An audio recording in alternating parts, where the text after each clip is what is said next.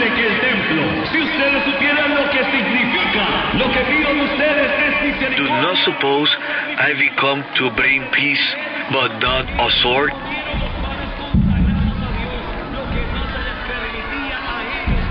What is the most important quality for a revolutionary to possess? El amor. Love. Love. Love of humanity. Love of truth and justice. Love of the Father. A real revolutionary will die for love. All right, I want to welcome you to the Revolution. I'm Pastor Tim. Tonight, it's Easter. Actually, it's not Easter, it's the week after Easter. But I'm welcoming you with a toast. So you ready for this? You got to guard your eyes because we're going to kind of twist this thing. Careful. I know the kids in the front row are like, whoa, whoa, there it is. There, look at this. Boy, now it is official. It is official. I'm making a mess, and the media team is going to be going crazy here. I don't have enough for everybody, so let me, here, I'll give a toast to someone in the front row. Come on up here, Pastor Rich, a toast to the Revolution. Enjoy. And some of you are like, that is good. That's actually, take a minute here. That's fizzy. Some of you are like, now I've seen it all. And if you haven't been scandalized in church, you're going to be today, because Jesus' first miraculous sign, which is my favorite miracle, and it's not just because it involves wine. And this of course, isn't even wine. This isn't even like a cheap champagne. This is like a sparkling cider. But if you're new to church or figuring out what it means to follow Jesus, you might be surprised to know this. Jesus loved parties. More than that, the first miracle that he performed at the wedding reception in Cana served one purpose. When that party went flat and the wine ran out, Jesus stepped in and used his creative powers to keep a party going. But my guess is if you're like me, you never really understood why turning water into wine was so revolutionary to people who experienced it.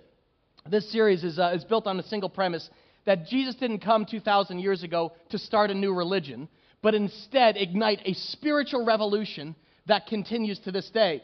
Without rival, Jesus is the most influential person to walk the face of the earth. That's just kind of standard, hands down. And so you kind of have to ask, when a revolutionary leader, he's launching like a global movement, I want you to think about this. You know their first public act before everybody who's watching has to have special meaning. When you're stepping onto the world stage to let them know precisely what your mission to earth is all about, you need a symbolic sign that kind of captures exactly what the movement's purpose is. I want you to think about this. The American Revolution began with a very symbolic act. Patriots, what they do, they dumped tea into Boston Harbor as a symbol of revolt against British taxation. You still see tea bags waved today, kind of the Tea Party Revolution. The sexual revolution in the 60s, they burned bras as a symbol of kind of, overthrowing male, oppression and social constraints. And Jesus inaugurated his revolution by turning water, simple water, into wine as a symbol of his revolt against organized religion? What? Let me show you what I mean. Turn with me to John chapter 2. This is fascinating. I think you're going to see it in a new way, even if you've looked at this passage before. And I'm going to suggest to you that with his first miracle, Jesus really signaled the end of religion as we know it. And I believe what he introduced, you're going to see this in a minute, what I'm calling, he introduced a brand new, radical spirituality. That's what I'm calling it because, again, people think they associate Jesus with religion, but he introduced a radical spirituality of his day that contrasts with the organized religion we know. And if you're like, well, I don't love organized religion, I always tell people, you'll love Liquid. We are disorganized religion here. But take a look at this. There are alternatives. And before you do, take a look at this painting. This is a fascinating painting by the Italian artist Paolo Veronese in 1500s. It depicts what appears to be a raging house party. You've got people dancing. They're hanging out of the windows. They're making music. They're raising glasses filled with wine. It's a wedding reception. Look carefully behind the musicians, and you'll see it seated at the center table is who? It is Jesus at the center of this party. Now, if you see next to him, there's a woman, and she has a halo too. That's Mary, his mother. Veronese was a Catholic artist. But notice, out of 130 raging kind of partygoers, there's only one who's looking directly at you, directly at the viewer, as if he's trying to tell us something. Now, why is that? Let's read this together and find out. John chapter 2, I'm on the first verse. It says this: On the third day, a wedding took place in Cana in Galilee. Jesus' mother was there, and Jesus and his disciples had also been invited to the wedding. Now, you should know this. Weddings in Jesus' day were week-long festivals. Typically, the whole town was invited to the banquet. So engaged couples, if you're trying to whittle down your guest list, imagine this, the whole town. And if you've been to a 4-hour reception like that, it's tedious. Try a whole week. So this was a huge party. Jesus was there. Jesus loved parties for one reason. He loved people. He loved being with people. And if there was a party, he was there with his disciples. When a major crisis hits, look at verse 3. When the wine was gone, Jesus' mother said to him, "They have no more wine." "Dear woman, why do you involve me?" Jesus replied, "My time has not yet come." Verse 5, his mother said to the servants, "Do whatever he tells you." It's like she had seen some things happen in the past. Just listen to him. Nearby stood 6 stone water jars, the kind used by Jews for, what's the phrase here? Ceremonial washing, each holding from 20 to 30 gallons. Jesus said to the servants, "Fill the jars with water." So they filled them to the brim. Then he told them, "Now, draw some out and take it to the master of the banquet." They did so, and the master of the banquet tasted the water that had been turned into wine.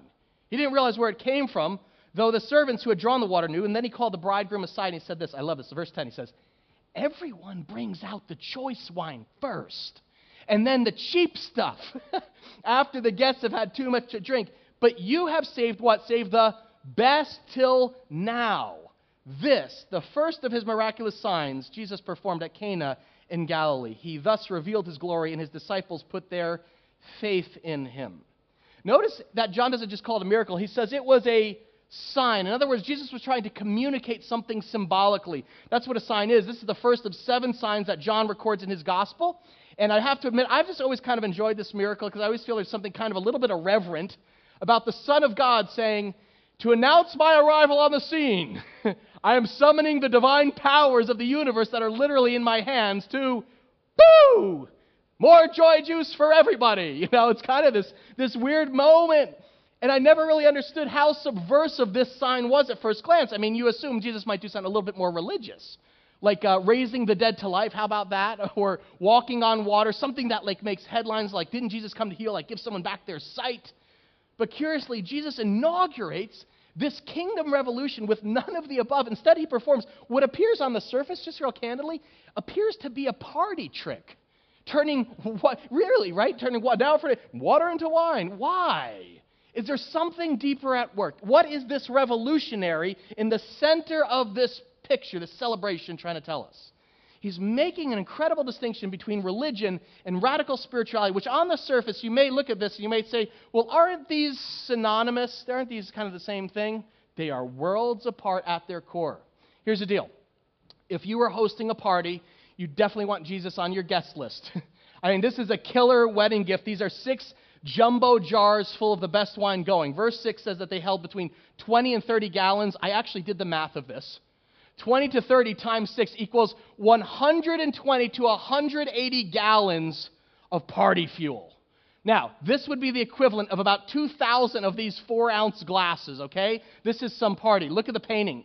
Towards the bottom right, you'll see a man pouring wine from a big stone jar jug. You see some servants offering it, people holding up to look at it. So everyone's no one's drunk. You just see people like enjoying this feast in moderation. But Jesus is at the center of it, and he's like, "I'm coming to tell you what this revolution is about." He's like, it's not just about refreshment for thirsty guests.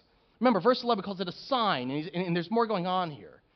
As author Brooks E. Cavey writes in his excellent book, The End of Religion, he says, think about the radical symbolism involved in this event. The idea of miraculously turning water into wine into something completely different wasn't brand new, actually. We look at this and we're like, oh my God, dude, this is amazing. It wasn't amazing for Jewish people. As Jews, they would have been familiar with the story of Moses, who performed a similar miracle to set the Jewish people free from slavery in Egypt. You remember this? He turned water in the Nile River into blood. Yeah, it was one of the key miracles in the Old Testament, and it was a symbol of God's judgment. He said, "Let my people go, Pharaoh." And then Charlton Heston threw down his rod, And he turned the Nile River into blood. So Jewish people would be familiar. They'd be like, water into blood. And then Jesus all of a sudden steps up here in the New Testament, and he uses his power to turn water into wine, which is a symbol all throughout Scripture of God's blessing and joy. On one hand, you have 2,000 years of judgment, and here you come Jesus saying, I'm turning that over and declaring it is a time for joy, Jubilee. That's how the Bible regards wine. Something, in other words, is changing between here. Both Moses and Jesus offered people freedom from whatever enslaved them, whether it's Egypt on one hand or if it's sin and selfishness on the other. And Moses achieved that freedom by demonstrating God's anger and his judgment. And all of a sudden, Jesus offers it by showing God's mercy and his grace.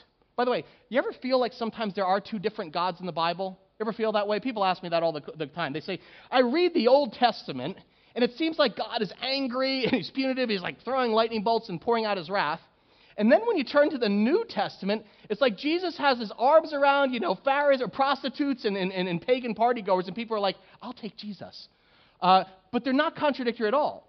God responds to humanity at two different stages in their development. If you think about this, you look at any parent's relationship with their kids. Their parenting style changes radically as the kid matures.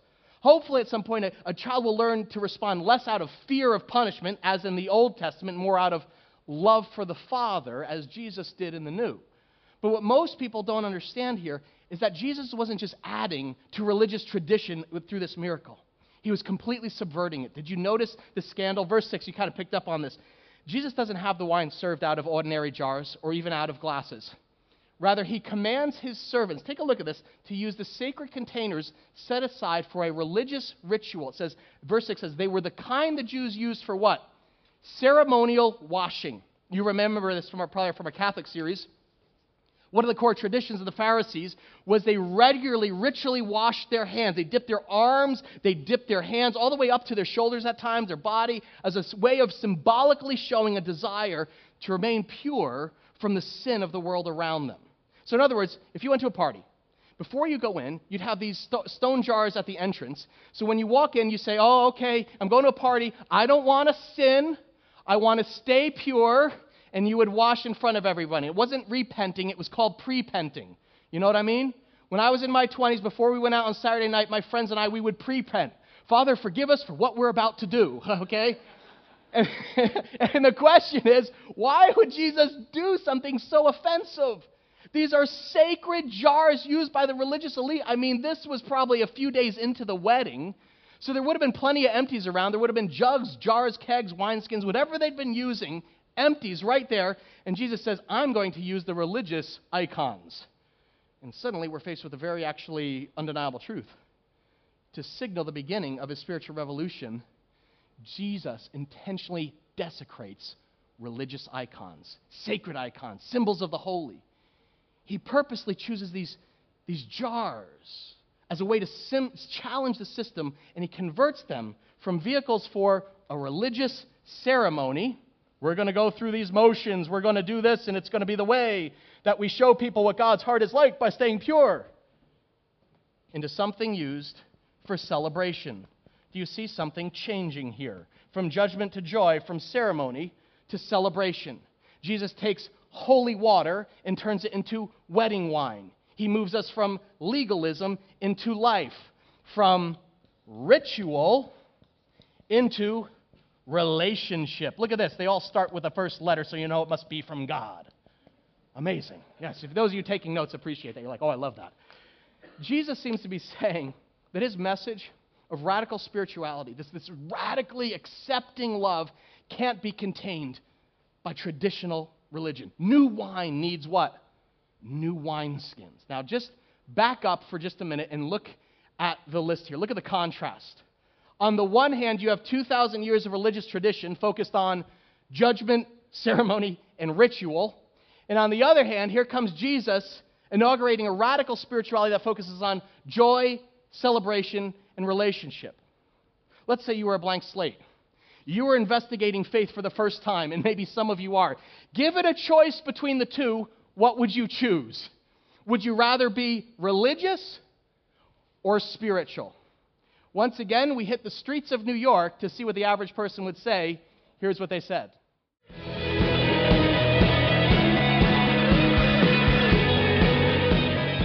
Hey, Pastor Tom over here with Pastor Mike in New York City. What's up? And we are asking people today, which are you, religious or spiritual, and why? Would you say you're more religious or more spiritual? Spiritual.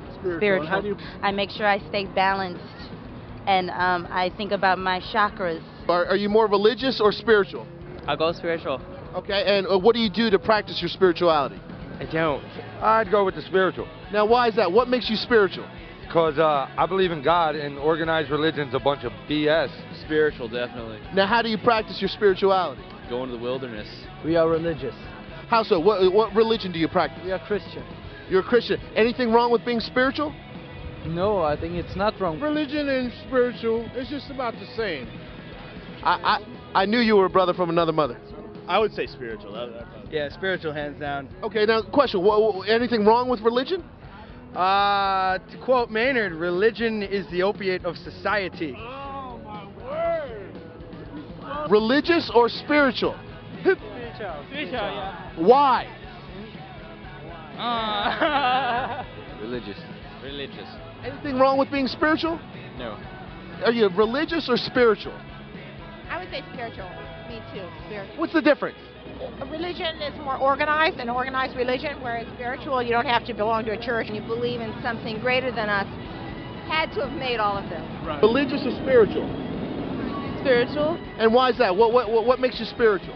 That I believe in things, but I don't believe in organized religion. So I believe in the power of people and... Yeah, that makes sense. Anything wrong with religion? No. Nothing wrong with religion, but you just choose to be spiritual. Yeah. Gotcha. Thanks a lot. Religious or spiritual? Spiritual, because I don't have any specific constraints as to what I believe. I have my own opinions. I know there's something, I just don't know what it is. I know there's something, I just don't know what it is. How would you describe yourself? Would you say you are more religious or spiritual? It may not surprise you to learn we are living in a culture where more and more people are moving away from organized religion and all that it represents, judgment, ceremony, ritual, and gravitating towards an unnamed spirituality that exists outside of traditional religious structures. And that spirituality may be vague at times. It may be doing yoga or joy or, serenity, something that connects them with the divine.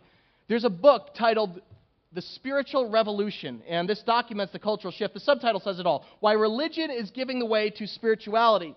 And by religion, what really they mean is any of those traditional structures, those traditions, those ceremonies, those rituals that we typically look to connect us to God. And when we talk about spirituality, we're talking about these non-traditional practices. And you may think, well, that's the problem with this world. People are giving up the God of the Bible for yoga and for Oprah, Or maybe you grew up religious like me, because I went to church where we were taught to read the Bible, we memorized verses every week, we went to religious camp in the summer, but at some point, honestly, it was right about when I was in high school, ready to graduate, we kind of looked around and we said, seems, I don't know, kind of sort of dead. There's got to be more to faith than this. And see, that's the problem. Religion and ritual can never sustain a relationship. It's impossible. It can initially connect you in some way, but by nature, the repetition makes it mechanical, which drains it of life. Have you ever had that in a relationship? Oh, I see people nodding. Thank you, Tom and Janet. My wife could tell you a story about this too. I was dating Colleen in college at the time, and I was living off campus. I discovered the Quickie Mart there. It's like the little quick check kind of thing. Across from my apartment, every Thursday, they sold half a dozen roses for $5. And I was a busted junior in college, but I wanted to impress Colleen, so I would go in, and what can you mean? $5, 6 roses. The only thing is they were orange. I don't know why, go figure. It wasn't that they were old, they were just orange roses, but I thought, oh, it's kind of, exotic, And so I brought these orange roses over to Colleen. Now, keep the back text of this thing. I brought these orange roses to Colleen, and I said, sweetheart, these are for you. And she was like, are you serious? And I didn't buy a Hallmark card. I hand wrote a note. I said, each of these roses is orange, very unique, just like you. Here are 6 ways I think you're unique. And now some of you, the women, are going, oh, what a sweet thing. It was a sweet thing, and she loved it. She's like, thank you very much for that. And of course, it was great. We had a great night. Now, if I'm being honest, like a guy, what happens after that works once? Well, I'm going to play that play. I'm going to play that play again, right?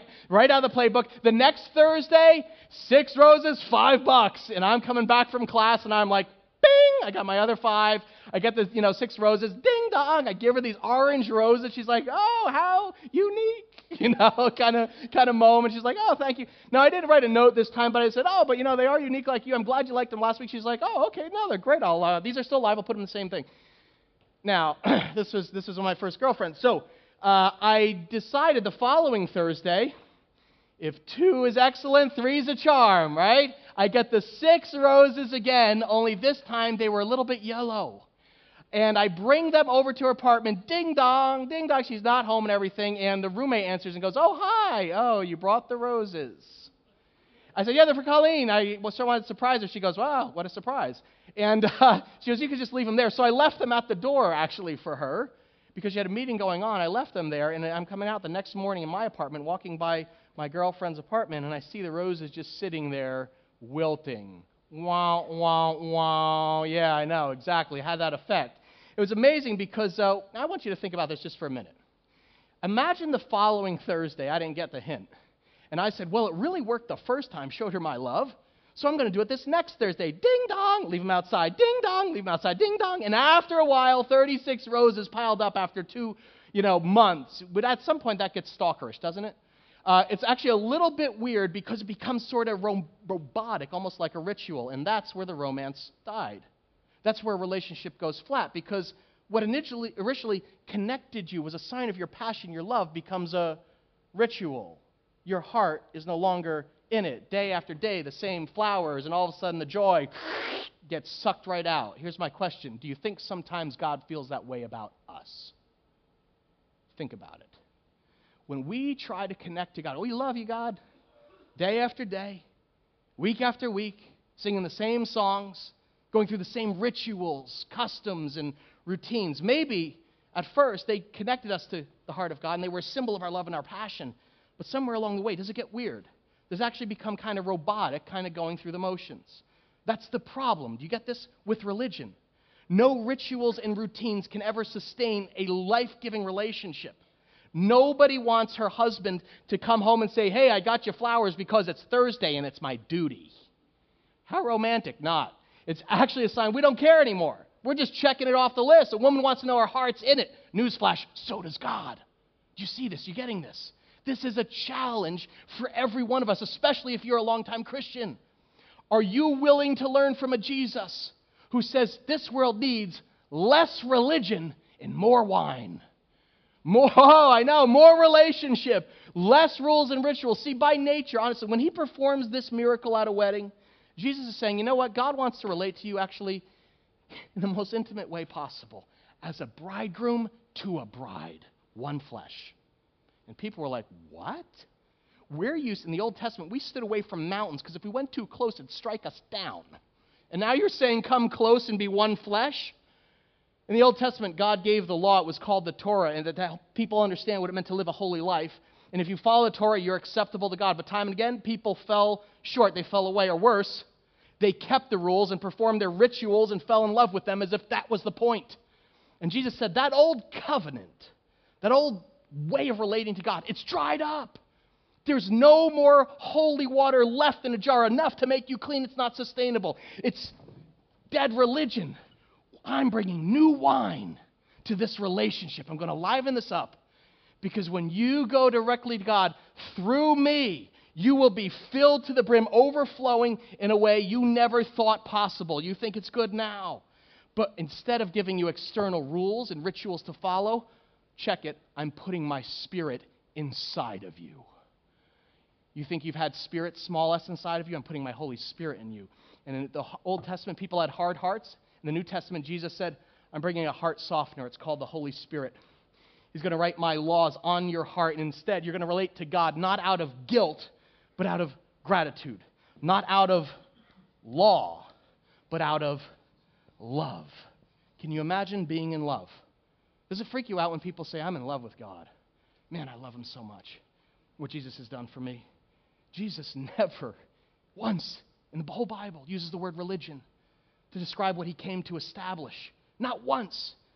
Nor does he ever ask people to join a specific institution or an organization. When he talks about connecting with God, he consistently talks about having, here's a word for you, faith. Look at verse 11. Can we read this? Take a look at it.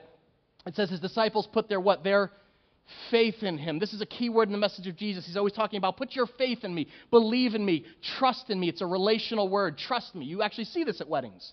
What happens if you go to a wedding? You see two people, what do? They're putting their faith in one another. They make a pledge. They make a promise. Till death do me part. I trust this person with my life. I have faith in them. That's why we actually celebrate the relationship. That's why we pop the bottle. And Jesus is saying, I'm coming to invite you into that, not this. It's a relationship of trust, and it leads to joy. It's funny, sometimes people ask me, they say, so Pastor, do you believe all religions lead to God? I say, no. In fact, I believe no religions lead to God. Because religion is outside-in attempt to earn God's approval. Let me get this thing to people. It's cheap wine, guys. Organized religion is the equivalent of drinking this. Who's seen wine in a box? Raise your hand, acknowledge it, repent right now. That's confession time. Look at you. Thank you, Gene Farrell.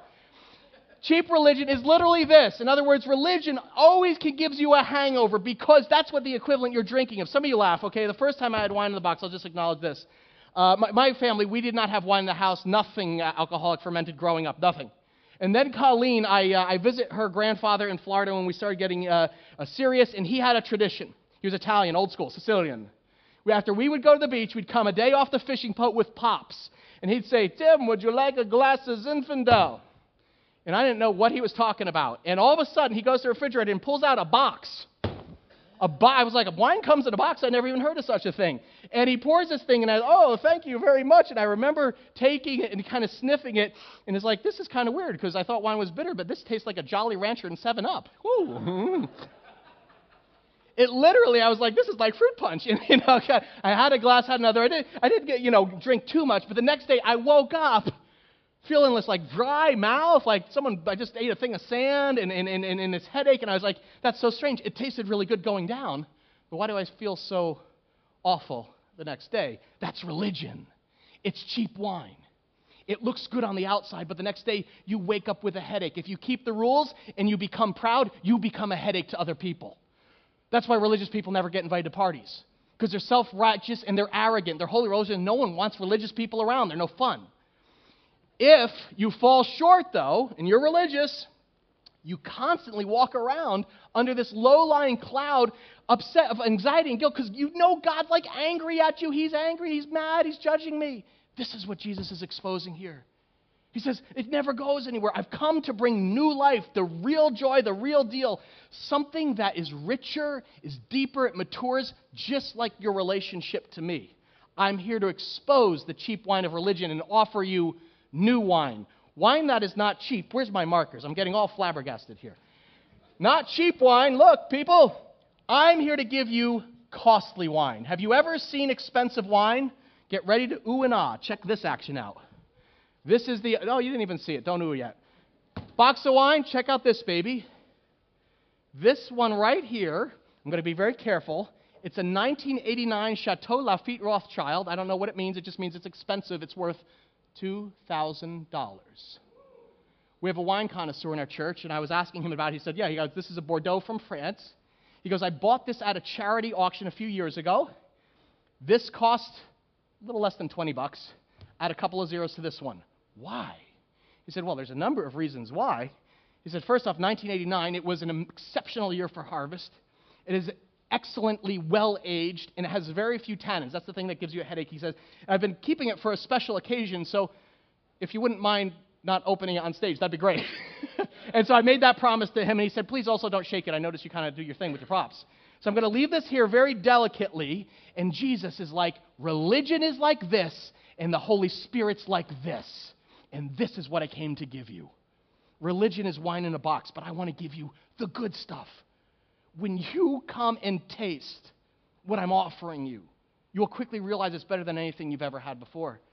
I love how in verse 10, did you catch this? The master of the banquet comes over to Jesus. I love this. He says, kind of whispers, I imagine whispering, hey, Jesus, everyone brings out the choice wine first, and then the cheap stuff after the guests had too much to drink. And you've saved the what? The best till now. It's kind of funny they use party tricks in the first century like this. Remember, this is a week-long party, so after a day, basically they'd wait until the guests' taste buds were dulled when they bring out the cheap stuff. And he says, Jesus, though, you did the exact opposite. You saved the best till last. This is actually where we get that phrase, you've saved the best till last. Because the wine offered by Jesus was something completely different. He came in the New Testament saying, come all you who are thirsty, I'm going to give you something to drink. And it's not going to give you this religious hangover. It's going to give you organic joy, this spirituality, this faith. It's not dependent on a religious system that's outside in, but inside out relationship with God. It's kind of odd. There's a very short list. Wine is one of the few things in life that the older it gets, the better it becomes. Think of how many things in life have that. As wine ages, matures, it becomes richer, deeper, headier, kind of like the best of relationships. Have you ever seen a married couple who's been married, 40, 50 years? At the wedding, they put their faith in each other. They entered this covenant of one flesh, saying, I'm trusting you with my life. And then ultimately, their lives become so intertwined, it's like impossible to see where one begins and the other ends. They're one. They're connected. They're intertwined. They're intimate. There's a spiritual connection. And Jesus is like, that's what I've come to give you. A rich, full-bodied, passionate relationship that happens when I pour my Spirit into you. New wine. That's what the Holy Spirit does inside of us. The Holy Spirit leads us into freedom so that we're guided by love, not law. Ephesians 5:18 instructs this. It says, don't get drunk on wine. Instead, be filled with the capital S Spirit. And the idea that Paul's getting at is here, just as alcohol could control you, when God's Spirit gets inside your heart, he begins to affect your mind. Your thoughts will change. Your heart will change. Your passions, your desires will change. Your attitude changes. I change you from the inside out. It bubbles up. Jesus said religion is not the way to God. God is the way to God. I'm the way to God. Look again at the man in the middle of this picture. Are you surprised to find Christ at the center of the celebration? Does his radical spirituality scandalize you? Jesus said, no one comes to the Father except through who? Through me. Could you believe in a Jesus who thinks our world needs less religion and more wine? Do you understand why religious people were scandalized by Jesus? Why they were like, what in the world? Author Dorothy Sayers writes this. She says, the people who hanged Christ never, to do them justice, accused him of being a bore. On the contrary, they thought him too dynamic to be safe. It's been left for later generations to muffle up that shattering personality and surround him with an atmosphere of tedium. It's hard for us to imagine, guys, how scandalous the implications of Jesus' subversive miracle was. But to give you an idea of this, I'll tell you a little bit how the religious leaders probably felt. They probably felt like I did when I found Pastor Mike 5 years ago in a hot tub wearing his underwear. Just going to come out and say it. Back when Liquid was meeting in an old church, we had a couple hundred people. We were using a baptismal pool. It was behind the choir loft. And we had to do the night before a baptism, we would have to fill that thing with a garden hose. So Pastor Mike drew the short straw. I called him up on his cell phone. He's like, I got his voicemail. He wasn't there. I was like, oh, I hope that thing's filled. I hope that thing's filled. So I go to this old church, 150 years old, tradition, white steeple. And I go in, and the sanctuary is completely dark, but I hear splish, splash going on. And I hear this giggling. So I go through the choir loft, back around the corner, and there is Pastor Mike in his underwear in the baptismal pool. Boxer shorts, relax.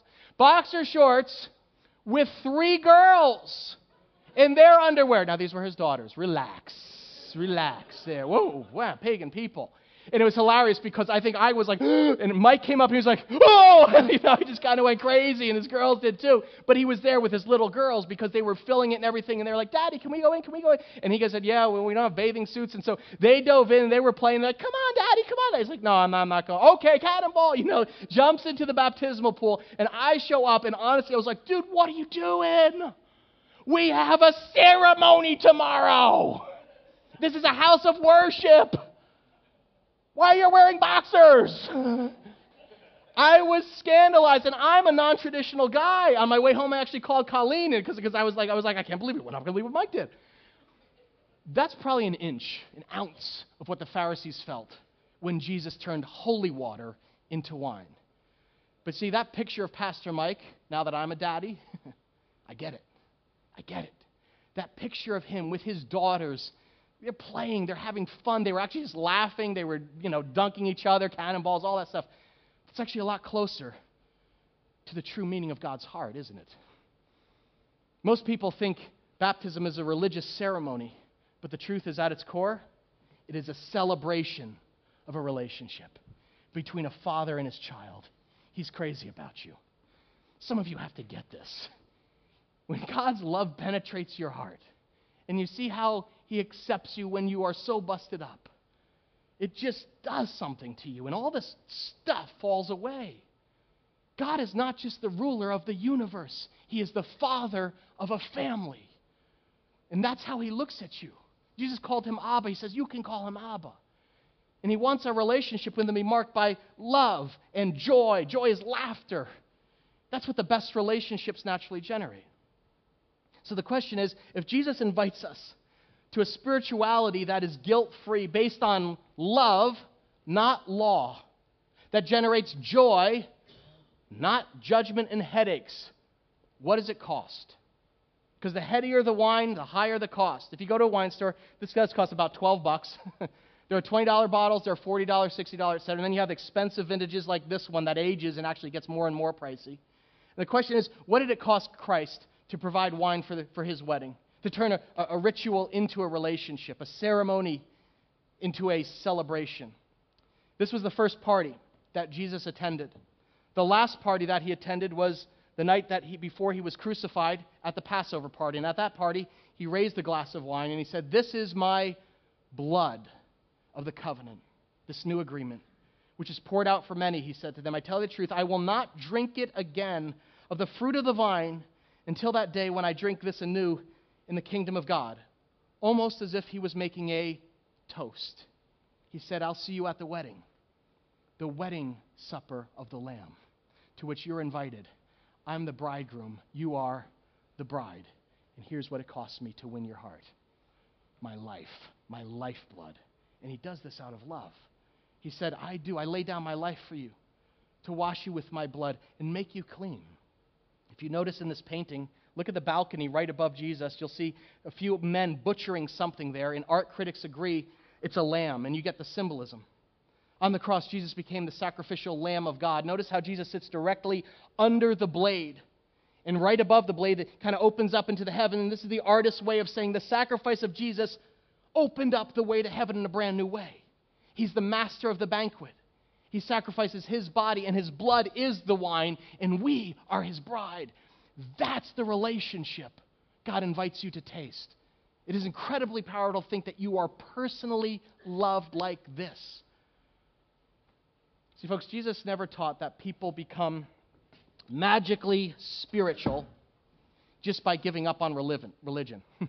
A lot of people call themselves spiritual as a way of saying, I don't do church or temple or mass or anything like that anymore. But being spiritual isn't defined by what you don't do.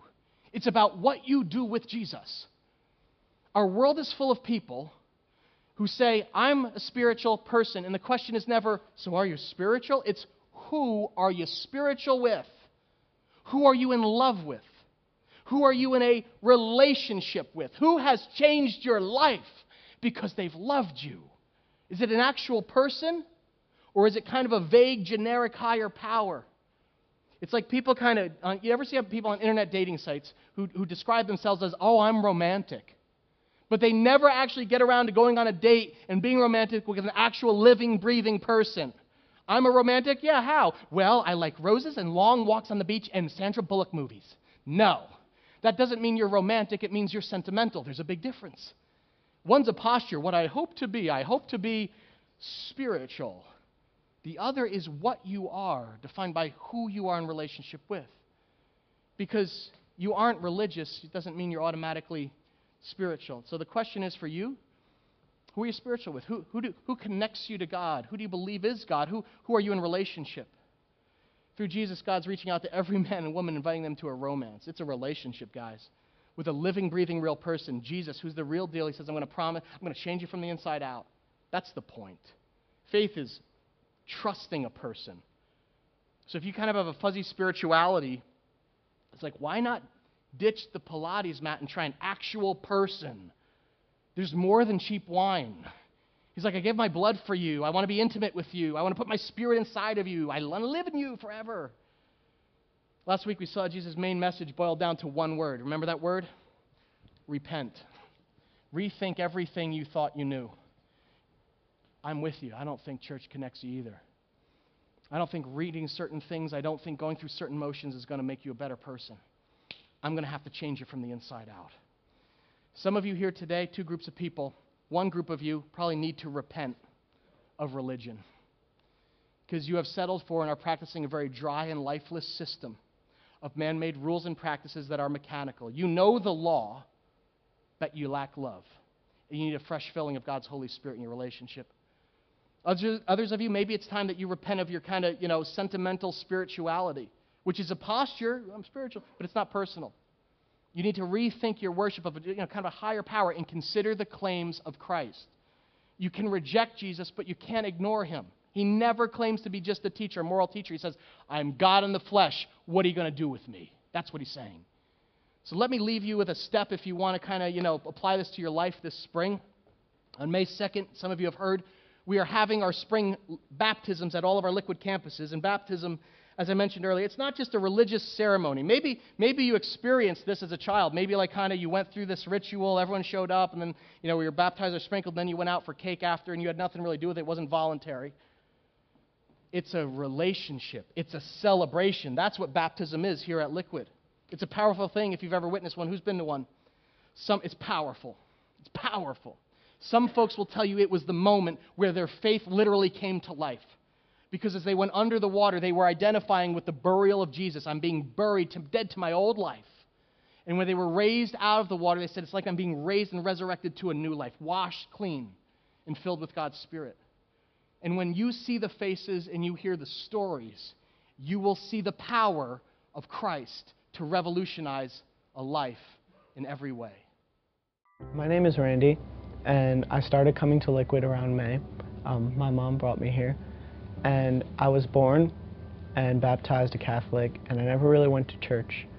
When I began coming to Liquid, I started to actually understand the Bible and really just get it. In September, Pastor Tim led the salvation prayer, and as well as my mom, I raised my hand. It wasn't at the same service, but we both experienced salvation in the same form. My name is Marlene, and I grew up going to the Catholic Church. I suffered some really tragic losses in my family, and I didn't understand. I didn't understand why, if God loves me, was this happening to me? So I pulled away from the church. I stopped believing and gave up on the Jesus thing.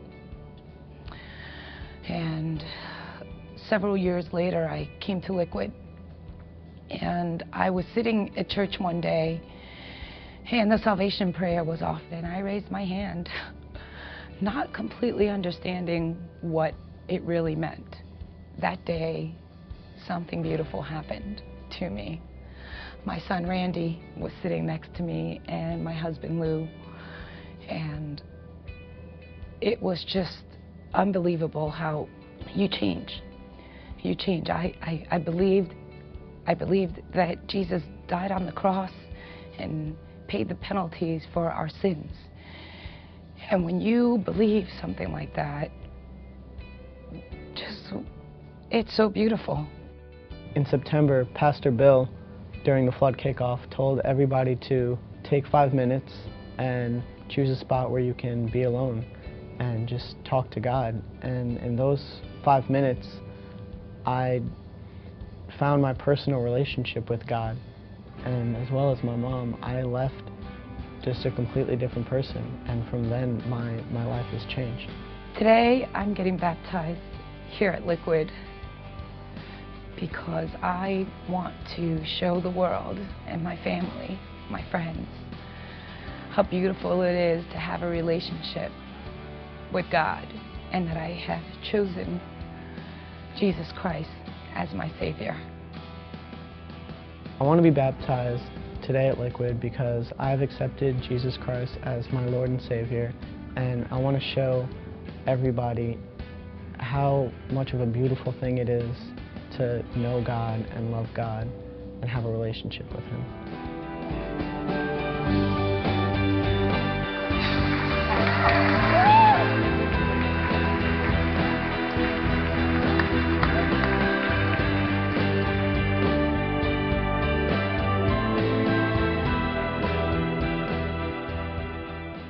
My favorite part of baptisms are seeing the expressions on people's faces, and there's one word for that: joy, celebration. Is that incredible?